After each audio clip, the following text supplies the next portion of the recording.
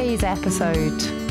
For me, I'm looking for good wrinkle resistance, Sporium, because if it gets into the crop, it can be quite damaging to yield. You know, I'd quite like to see Firefox develop, but it's only going to be sown if we've got confidence coming up to the end of the year that there's going to be some intake of that variety. Welcome to Cropcast.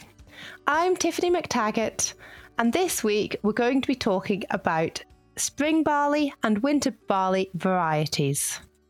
Today we're delighted to be joined once again by Steve Hode, team leader specialising in agronomy, physiology and genetics at SRUC, and Donald Dunbar, regional manager at SAC Consulting.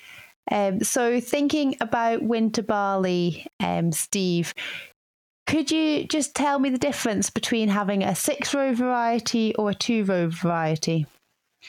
Yes, so the difference here relates to the structure of the barley ear. So essentially, when you take an ear towards harvest time, you will see a distinct difference in the alignment of the florets or the grains within the ear. And so the difference between the two-row type and the 6-row type. So you'll notice this was certainly nowadays the most clear way to look at this is to look at one of the 6-row hybrid varieties, and then you would look at one of our main sort of 2-row varieties, kind of side by side, and then you can compare the number of rows of florets or grains, and then the number of grains per ear. So it's really quite a dramatic difference. Donald, do most of your growers grow a 6-row or a 2-row? I think it's fairly evenly split. So there are people who are growing 2-row because they are still growing a malting variety. And, goodness me, that could still be peril for some of them. But they're getting a premium and they're sticking with it. 6-row is very much a feed, and they're going for yield. And I would say it tends to be the growers who are geared up for looking after a variety, being focused on their timings, or perhaps that has maybe been more in the past. They don't tend to be the livestock grower who's going to keep it for feed because of the thinner grain sample. Sometimes needles and pins is an expression that I have heard from somebody who's grown a 6-row. So the livestock growers tend to favour the 2-rows because they get a bolder grain, and they're probably a more fertile site because they have grass in the rotation and maybe some mucks and manures, and the standing ability of the 2-row is better than the 6-row.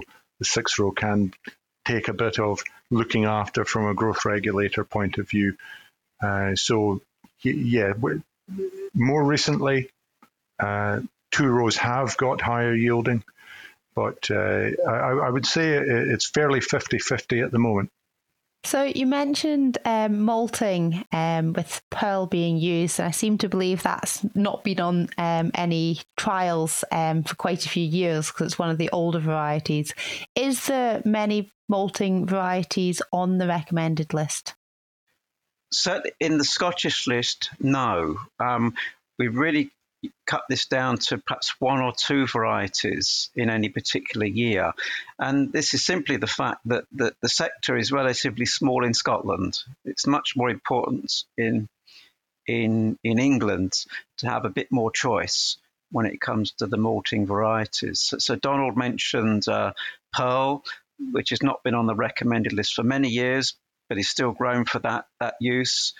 And we've got a couple of other varieties, Craft and the new variety Buccaneer, that could go and suit that particular sector. Well, in England, in fact, Maris Otter is still widely grown, and that really is a much older variety now. And so I think the end users in this case kind of then appreciate the value, the quality features that some of the older varieties provide for their particular processes. It's become a specialist variety, a bit like Golden Promise in the spring barley. There's still an acreage demanded. So last time we spoke about winter wheat varieties, and there was a lot of talk about, after a couple of years, the variety starting to break down and not being successful. But if Pearl's been around for quite a few years, is that breakdown and resistance not happening as quickly in the winter barley?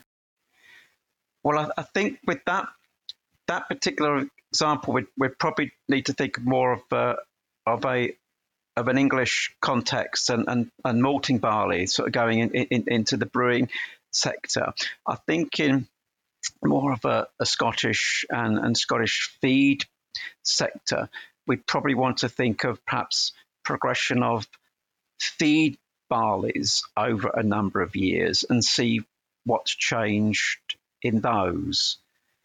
So we've seen quite a clear progression in yield improvement in trials. So if we focus on two-row feed barleys, quite an improvement in yield, but also improved consistency in features such as specific weight.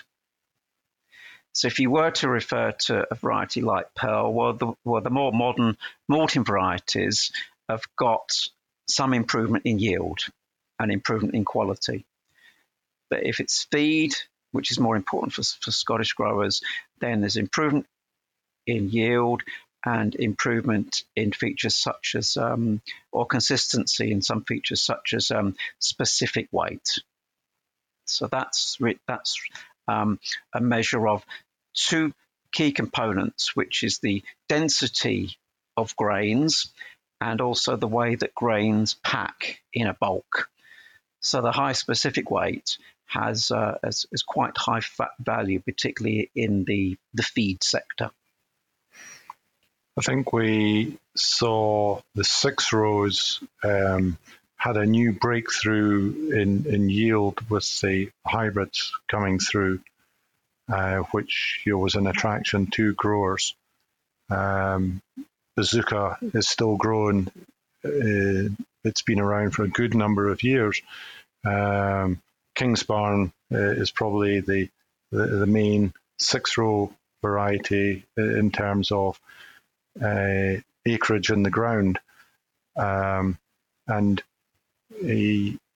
so they've stuck around for a while. When you look at the 2 rows, they're a lot newer. LG Mountain was the kind of breakthrough in the higher yielding 2 row, but it did a higher level of screenings, and greater brackling seemed to be the trade-off that you paid for that higher yield. But now, I think with Tardis and Bolton, you have better agronomic characteristics, certainly in grain quality, and you've gone another step in yield to a point where you are starting to approach the yield of 6 rows. And it'll be interesting to see, is it Caravel, Steve, how it comes through the trials this year? Yeah, compared to the discussion we had previously about winter wheats, compared to the development of varieties there in the main categories, in the winter barley, the 2-row for feed, it seems like we've got a really nice succession of varieties year after year, which has given us at least as good as the current best. And so we're getting this sequence where we got 1 or 2 really good varieties each year being added to the Scottish list. And varieties like LG Caravel and Bolivia, are the latest varieties added to the Scottish list. And they look very attractive in terms of quality and yield for Scottish growers.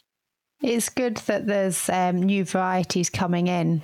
Is there a variety that stands out as having high disease resistance? Winter barley is interesting because a lot of the disease resistance, so as an overall package, we might describe it as just being kind of mediocre. Whereas in the wheat varieties, we've got perhaps some very promising improvements in some of the harder textured wheats. Whereas in winter barley, overall, the disease resistances are much more kind of more in the middle. And we've got some improvements perhaps in resistance to Rhynchosporium in one or two of the varieties.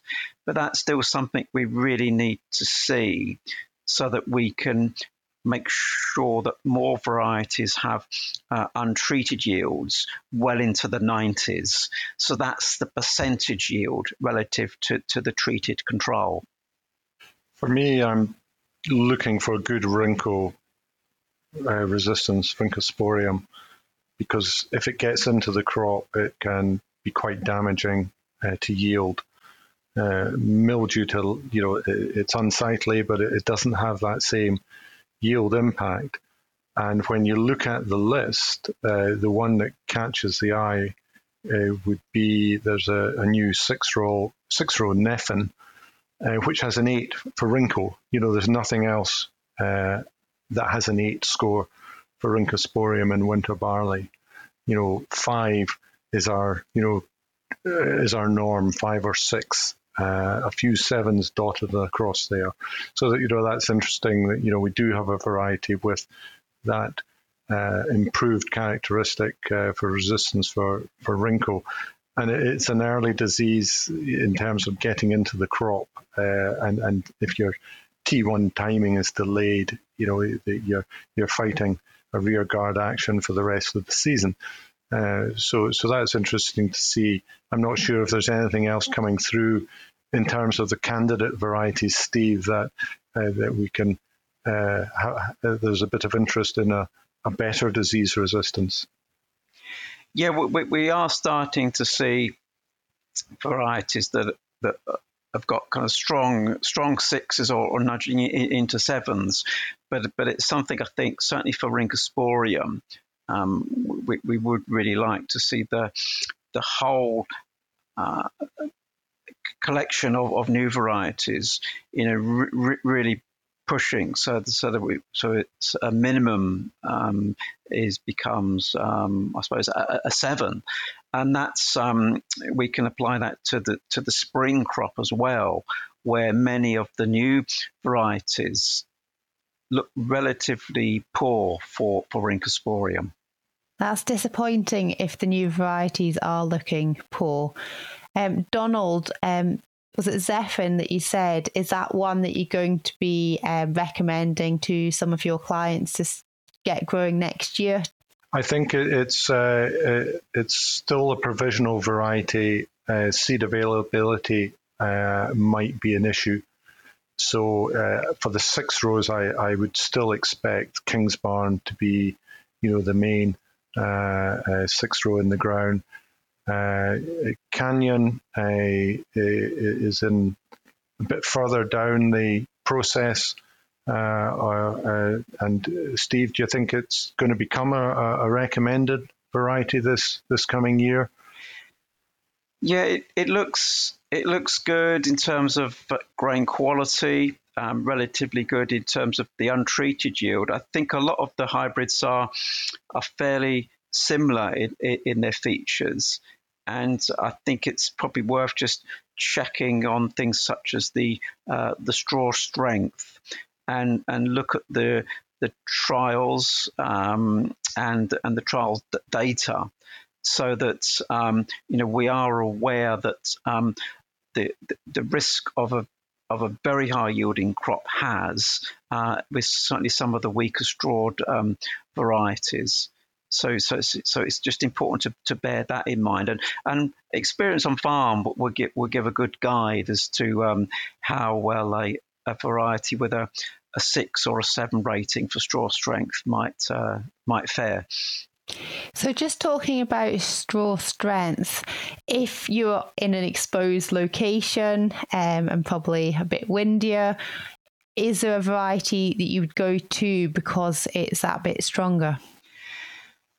Well, I think as we had in an early discussion on wheat, that there is some variation in that particular feature.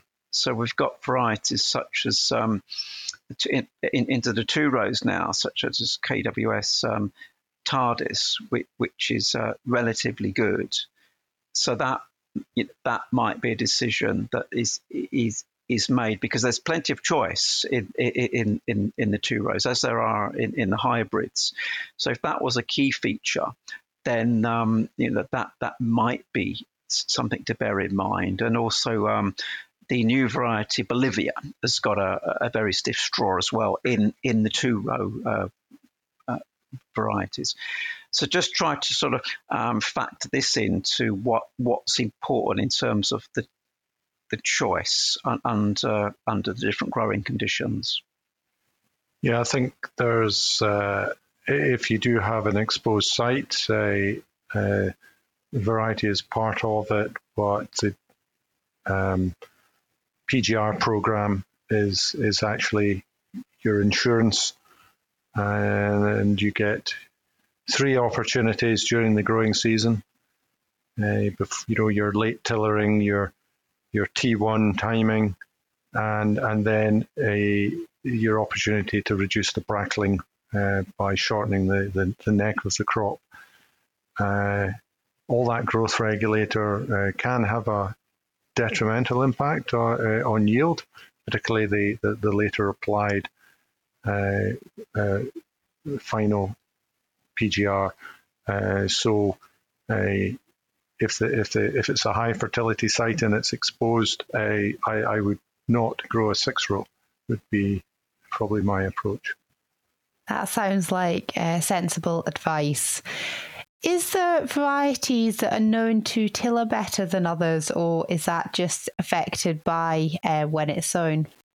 Yeah, it's something we are often asked, and even in the wheat crop, we probably don't have as much information as we'd like about that particular feature, because it is so kind of site to site dependent. So the short answer is no, we don't have enough. So I think it probably is important to know for each field the average germination and establishment for each season, so that the farm can build up that record of knowing what the seed rate was, what the spring plant population is, and then towards harvest get an idea of what the ear population is. So to kind of do things that way, because there's quite a lot of variety sites and kind of soil interaction.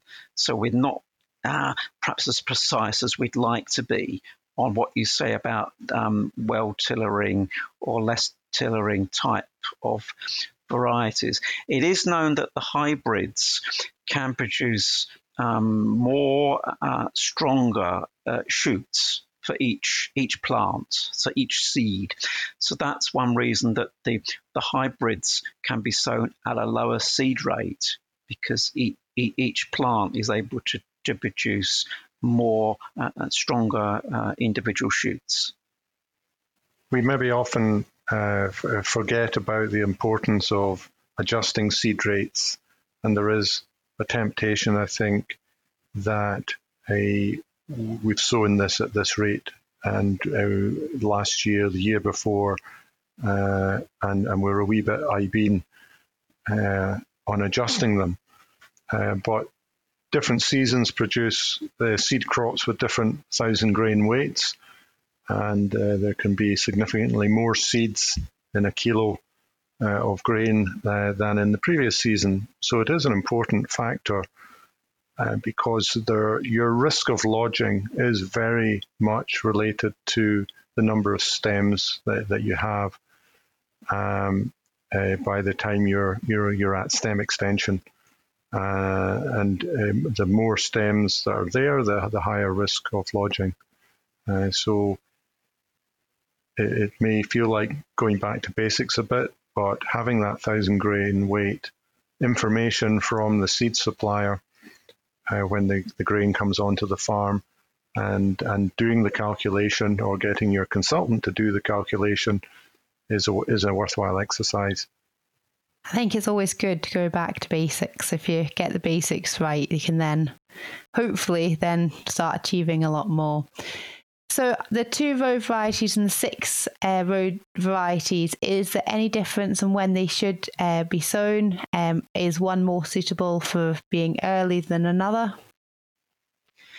Yeah, it's one of these characteristics where the database doesn't enable us to break this down with a great confidence. I would say that certainly under our growing conditions, that the hybrids are really quite versatile in the way that they can compensate for different growing conditions, different seedbed conditions.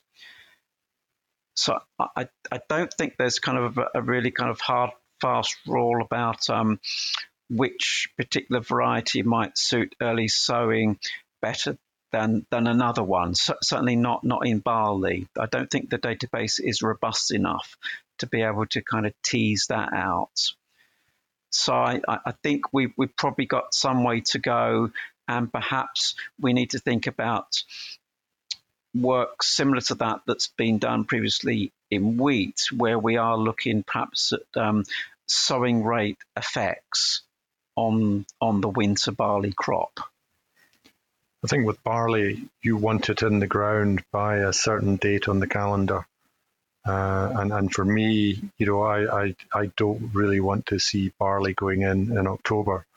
I want to see it going in September, regardless if it's 6-row or a 2-row, because I think it's got a shorter growing season, and if you are late in with barleys, you are risking that yield potential.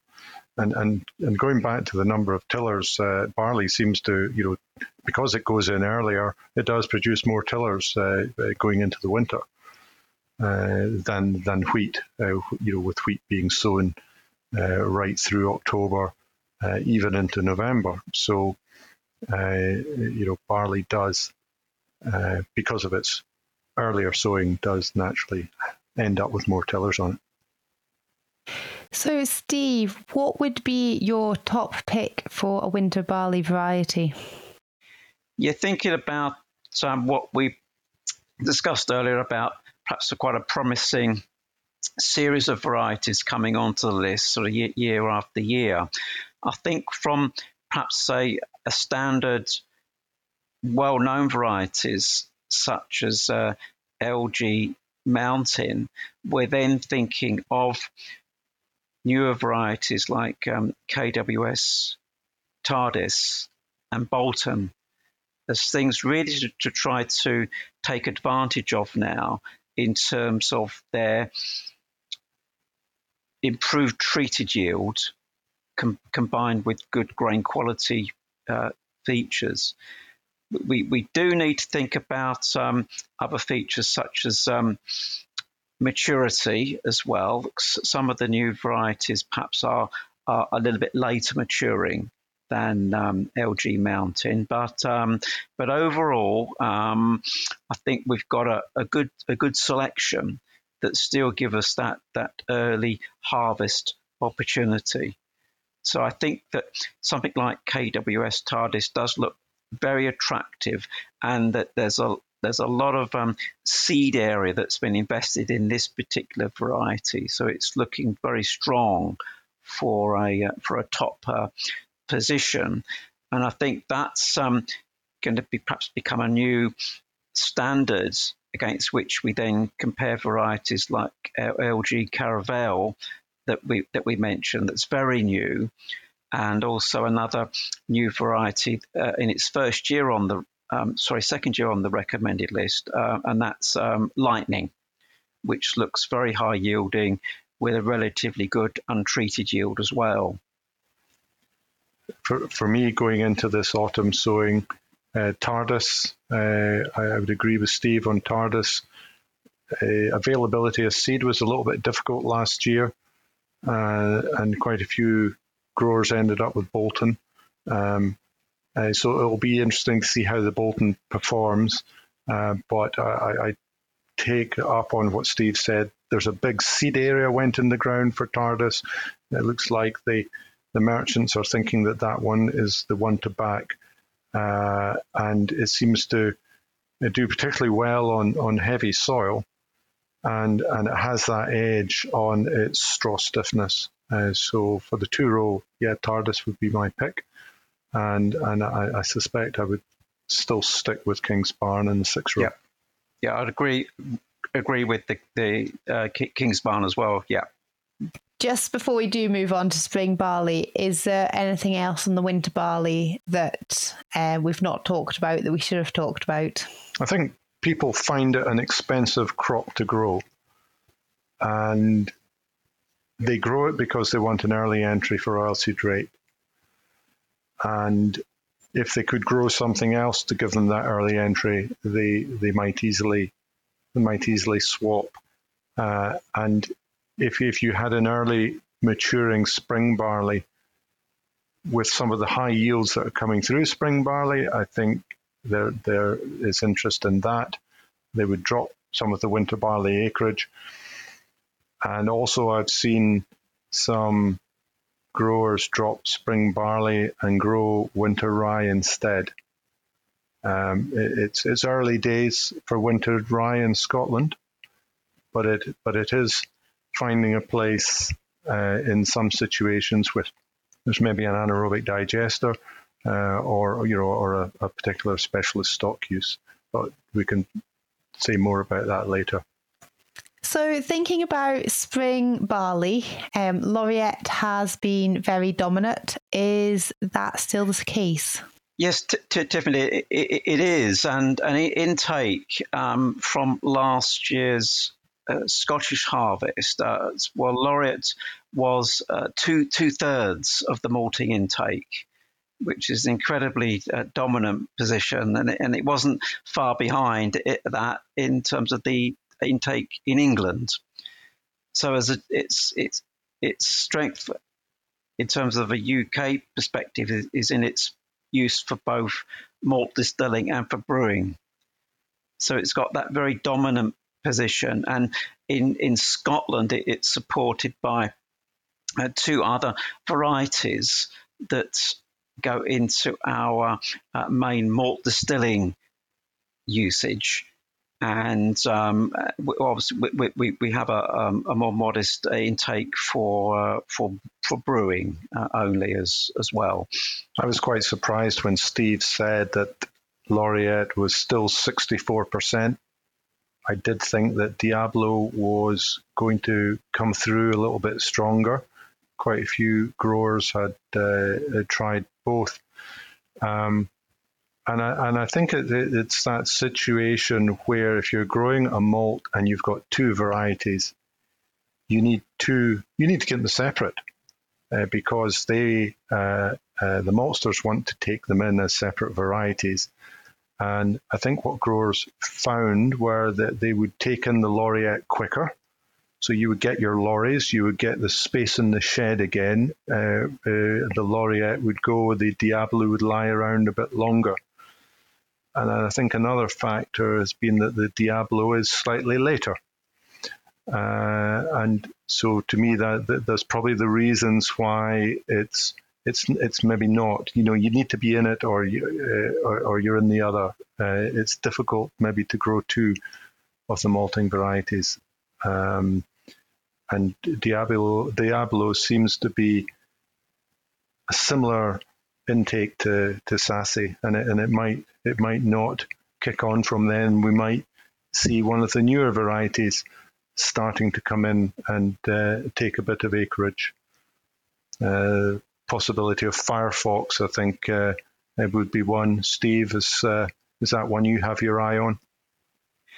Yeah, so about a year or so ago, we had Firefox for malt distilling use, and then we had SY Tungsten, which had potential for both malt distilling and brewing. But we've lost SY Tungsten now. It didn't progress with confidence through the latter stages of its evaluation. But we do now have Firefox, which looks fairly strong agronomically, particularly in terms of maturity and also quality for distilling. But it's one of these sectors, as we're probably establishing, is that it's fairly conservative in what it takes in. And so Firefox, I think we'd like to see it competing well against Laureate and be positioned nicely against the other varieties like Diablo and Sassy.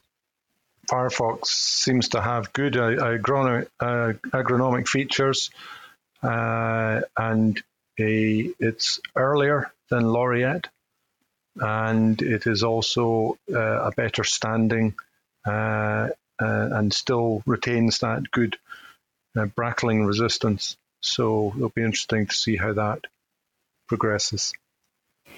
Do you think that it has the potential to kick Laureate out of top spot going forward? Yeah, it really does depend on how the larger bulks get tested by the different malting and distilling companies. So they will then compare Firefox against their current favourites, which might be only one or two things that they take in. So it at the processing end, it's quite a fierce, quite a tough competition, and so that can take a year or more for a variety to kind of pick up that sort of confidence against a very well-established variety. And, we hope that the sector can view this on balance, where we can develop a variety that's strong agronomically as well as a variety that's strong in terms of the processing, the quality for the for malting and then going into distilling. So I think it's Firefox has got its full approval at the right time, and it would be good to see another variety coming on stream, just to give us perhaps just a little bit more choice in what we can grow in different parts of the country. With the winter wheat and the winter barley, we talked a bit about disease resistance. How important is the disease resistance in the spring barley, Donald? I think it is perhaps less important than in the other crops. From the malting point of view, the grower will grow what the end market wants, regardless of its disease resistance. And we've seen dirty varieties in the past, which we stuck with because that is what they wanted and they would pay the premium for. And you could look back at Golden Promise. I swear it had mildew when it came through the ground, far less developed later on. So, I think if you are trying to have a low input system, then wrinkle undoubtedly resistance is a benefit. And there are some varieties that are better than others. Skyway recently come through with a good high yield, and it is a 7, and a Laureate itself has a 7 for Rhynchosporium. So we actually have a variety at the moment that dominates the market that has good resistance, and certainly it offers the opportunity to miss out the T1 spray in certain circumstances where weather conditions are not putting pressure on the crop.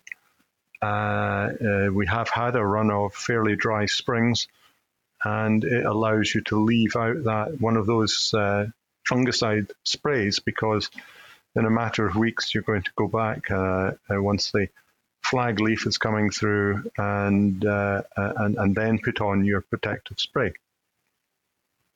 A lot of the varieties at the moment in the spring barley have a 9 rating for mildew, and you just don't see mildew in the spring barleys anymore.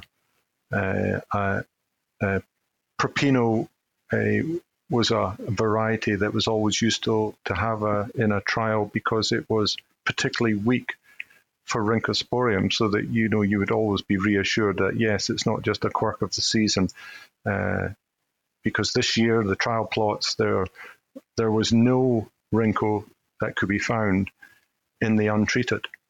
So I'm sure if we had Propino, it would have had rhyncho on it, but the spring barley does have because of that short growing season, it's perhaps disease resistance isn't such a big factor, and we're not going to leave it completely unprotected. Yes, certainly the yield penalty compared to winter wheat, where the yield penalty in the untreated crop could be 30% or more, but in the spring crop it might be around about 10%. Spring barley crop it might be about 10%. But I think an important point is that although the yield penalty is less, the crop protection, keeping the plant healthy as possible, is important for the quality of the grain as well. So it's important to maintain a good specific weight and a good grain filling, so a good grain size. That's highly desirable for the malting and downstream processes.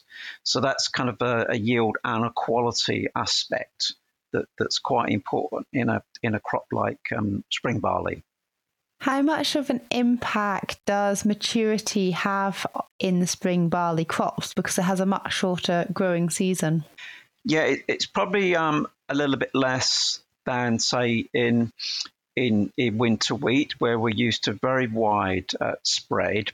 I think we've seen over quite a few years now a lightening in maturity in spring barley, but then many growers report that that's sort of counterbalanced by seasons that are gradually sort of influencing kind of an earlier harvest. So kind of the kind of seasons that the warming that we're getting, through long-standing farm records, is kind of it's a bit of a trade-off there between the later maturity in varieties being offset by perhaps the earliness that we're getting through sort of the average growing conditions.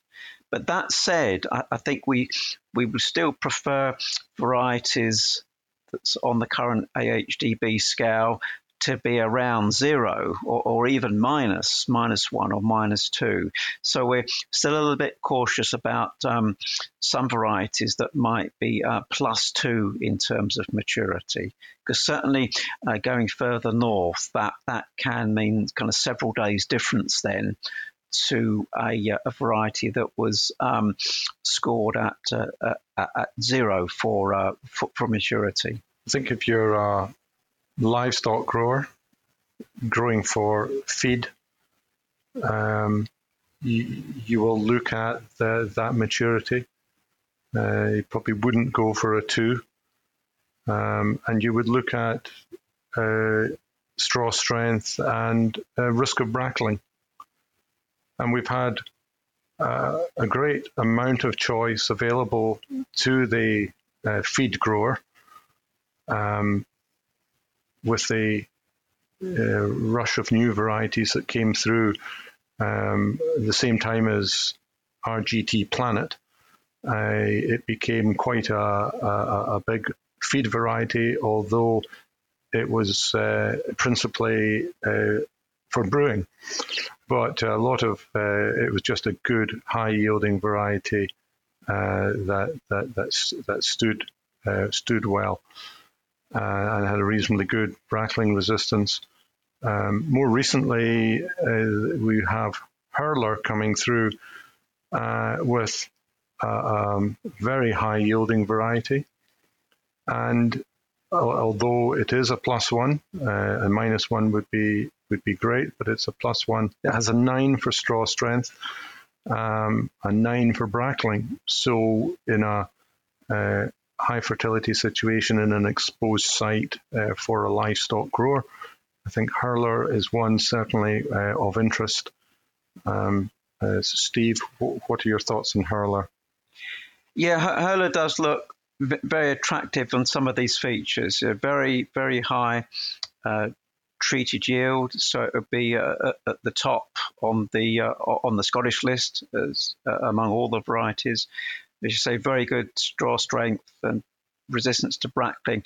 I guess on the downside, if we're thinking perhaps the traditional model of a feed barley with a longer straw as well, it's a fairly short variety, which probably helps with its standing ability. Just bear that in mind.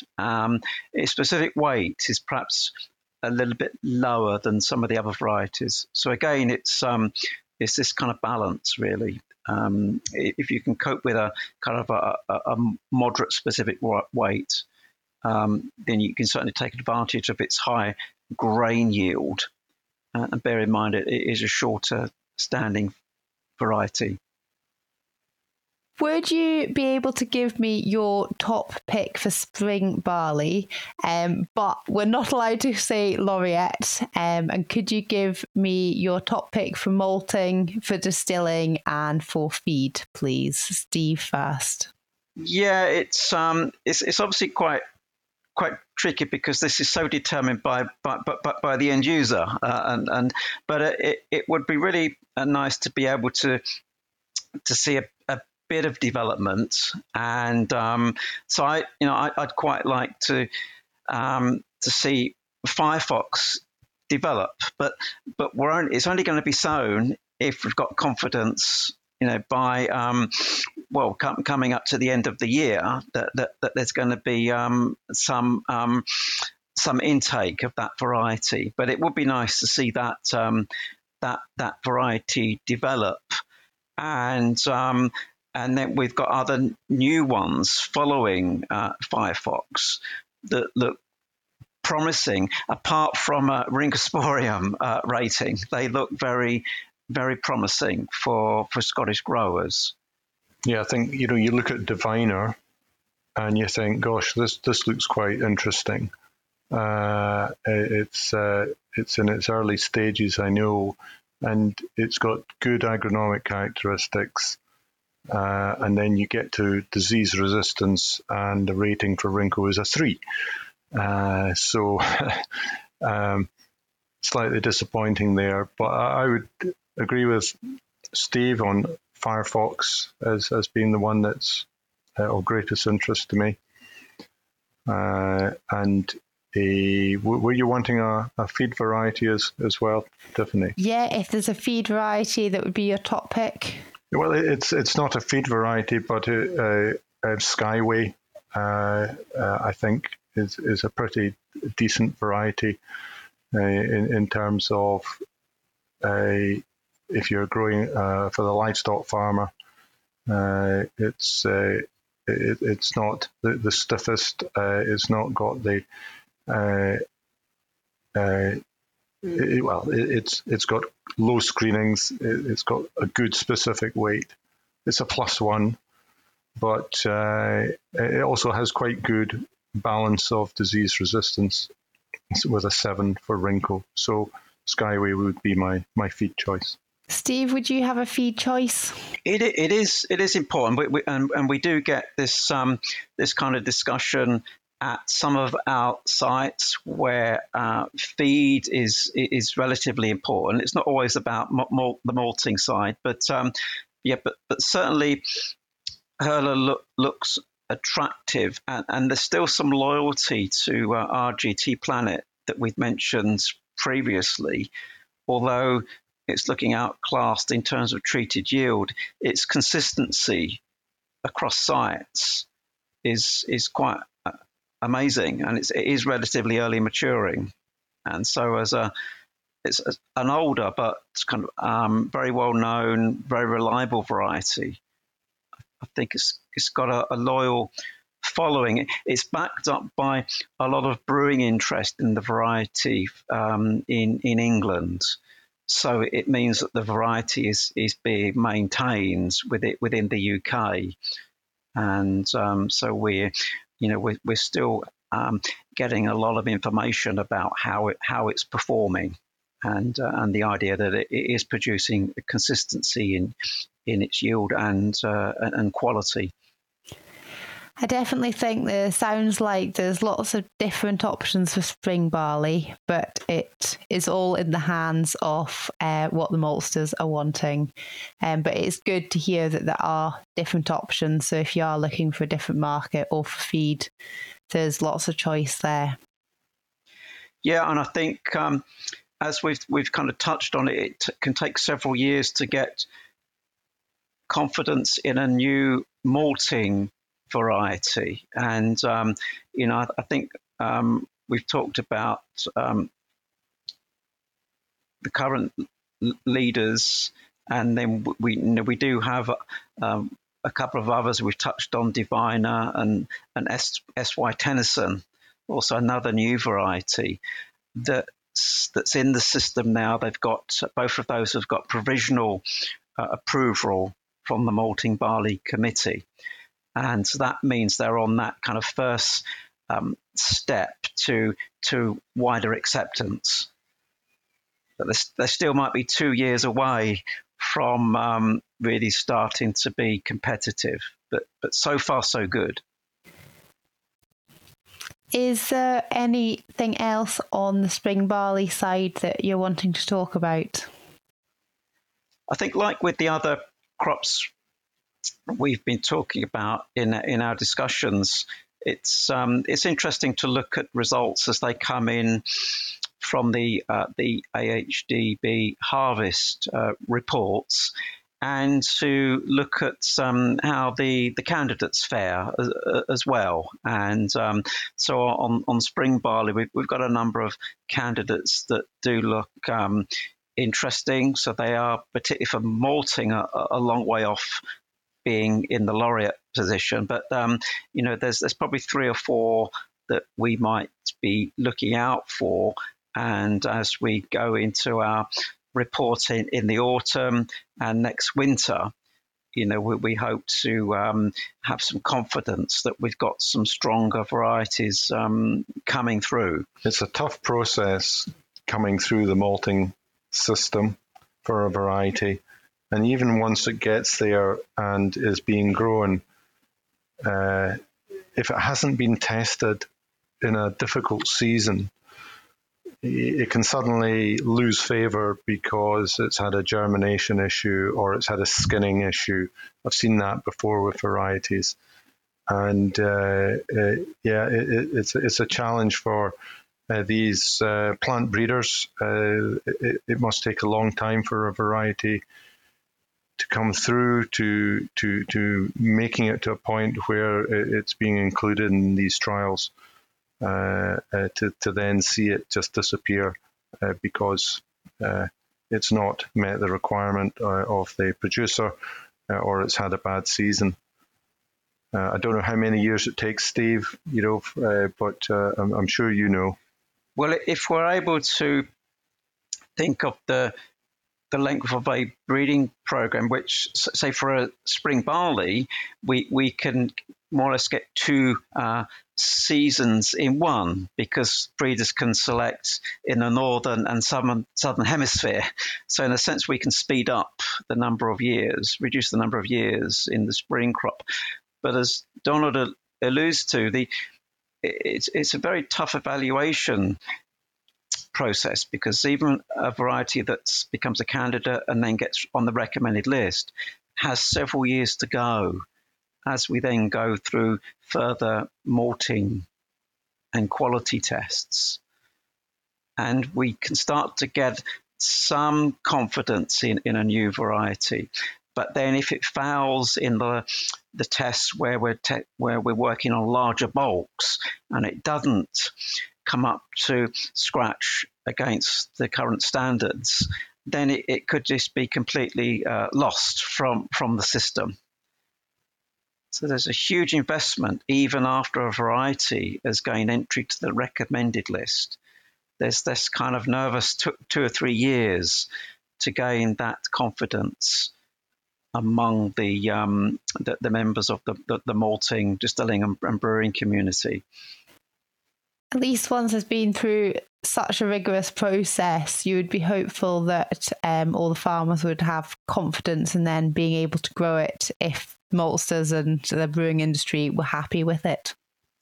Yeah, I guess as Donald says, sometimes you can come through a testing process and you might have 3 quite kind years and you don't pick up skinning or germination issues, or you might hit that a phase where you end up with conditions that flag up problems like grain skinning or dormancy, these kind of things. So it's tough, but I think for the way that we can relate varieties as sort of green, amber, or red, and we can test them across sites and across years, I think it's hopefully on balance. We're giving each variety a fair chance over several years. I'm just thinking back when Laureate broke through. I think it was it at the demise of, was it Belgravia, Steve? We had, I think we had Concerto that was dominant. Concerto, yeah. And it had a bad season, and Laureate was just coming through agronomically, and from a yield point of view, it was just head and shoulders above, and it was a very quick transition of power. Yeah, that can happen quickly because it may be that the malting sector can perhaps move almost in unison towards a particular variety that does look attractive. It's performing well on farm. It has fewer problems in terms of the harvest and handling features that we often experience through perhaps low specific weight, through weathered grain, or problems with husk adhesion. So so it's a kind of whole sort of package of things that we consider here. And as you say, varieties can pick up very, very rapidly, but also decline very rapidly as well. So that's where we do need varieties that are, or we do need choice, so that we can get varieties to develop quickly and develop well if a variety suddenly becomes much more risky. Thank you, Steve and Donald. That has been very interesting and educational. Next up, we have an update from out in the field. Hello, my name is George Chalmers, and I'm a consultant with SAC Consulting. This spring has been very challenging for farmers as they try and establish their spring crops. We're starting to see the sunshine and the soil warming up, and we're now seeing more and more fields starting to brear. The crops should start racing through the growth stages, hopefully, but unfortunately, that also means that the weeds will do the same. It now means that we need to start thinking about our weed control strategy.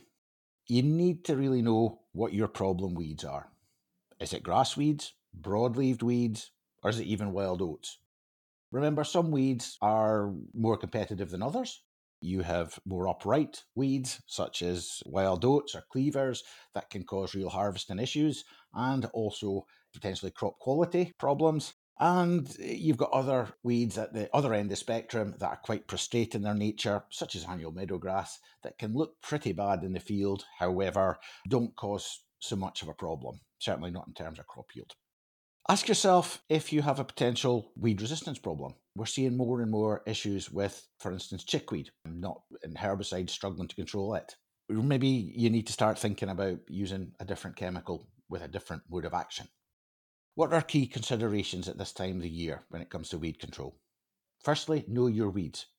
Match the herbicides and their rates to the weed spectrum on your farm. Secondly, do you have resistance issues on farm?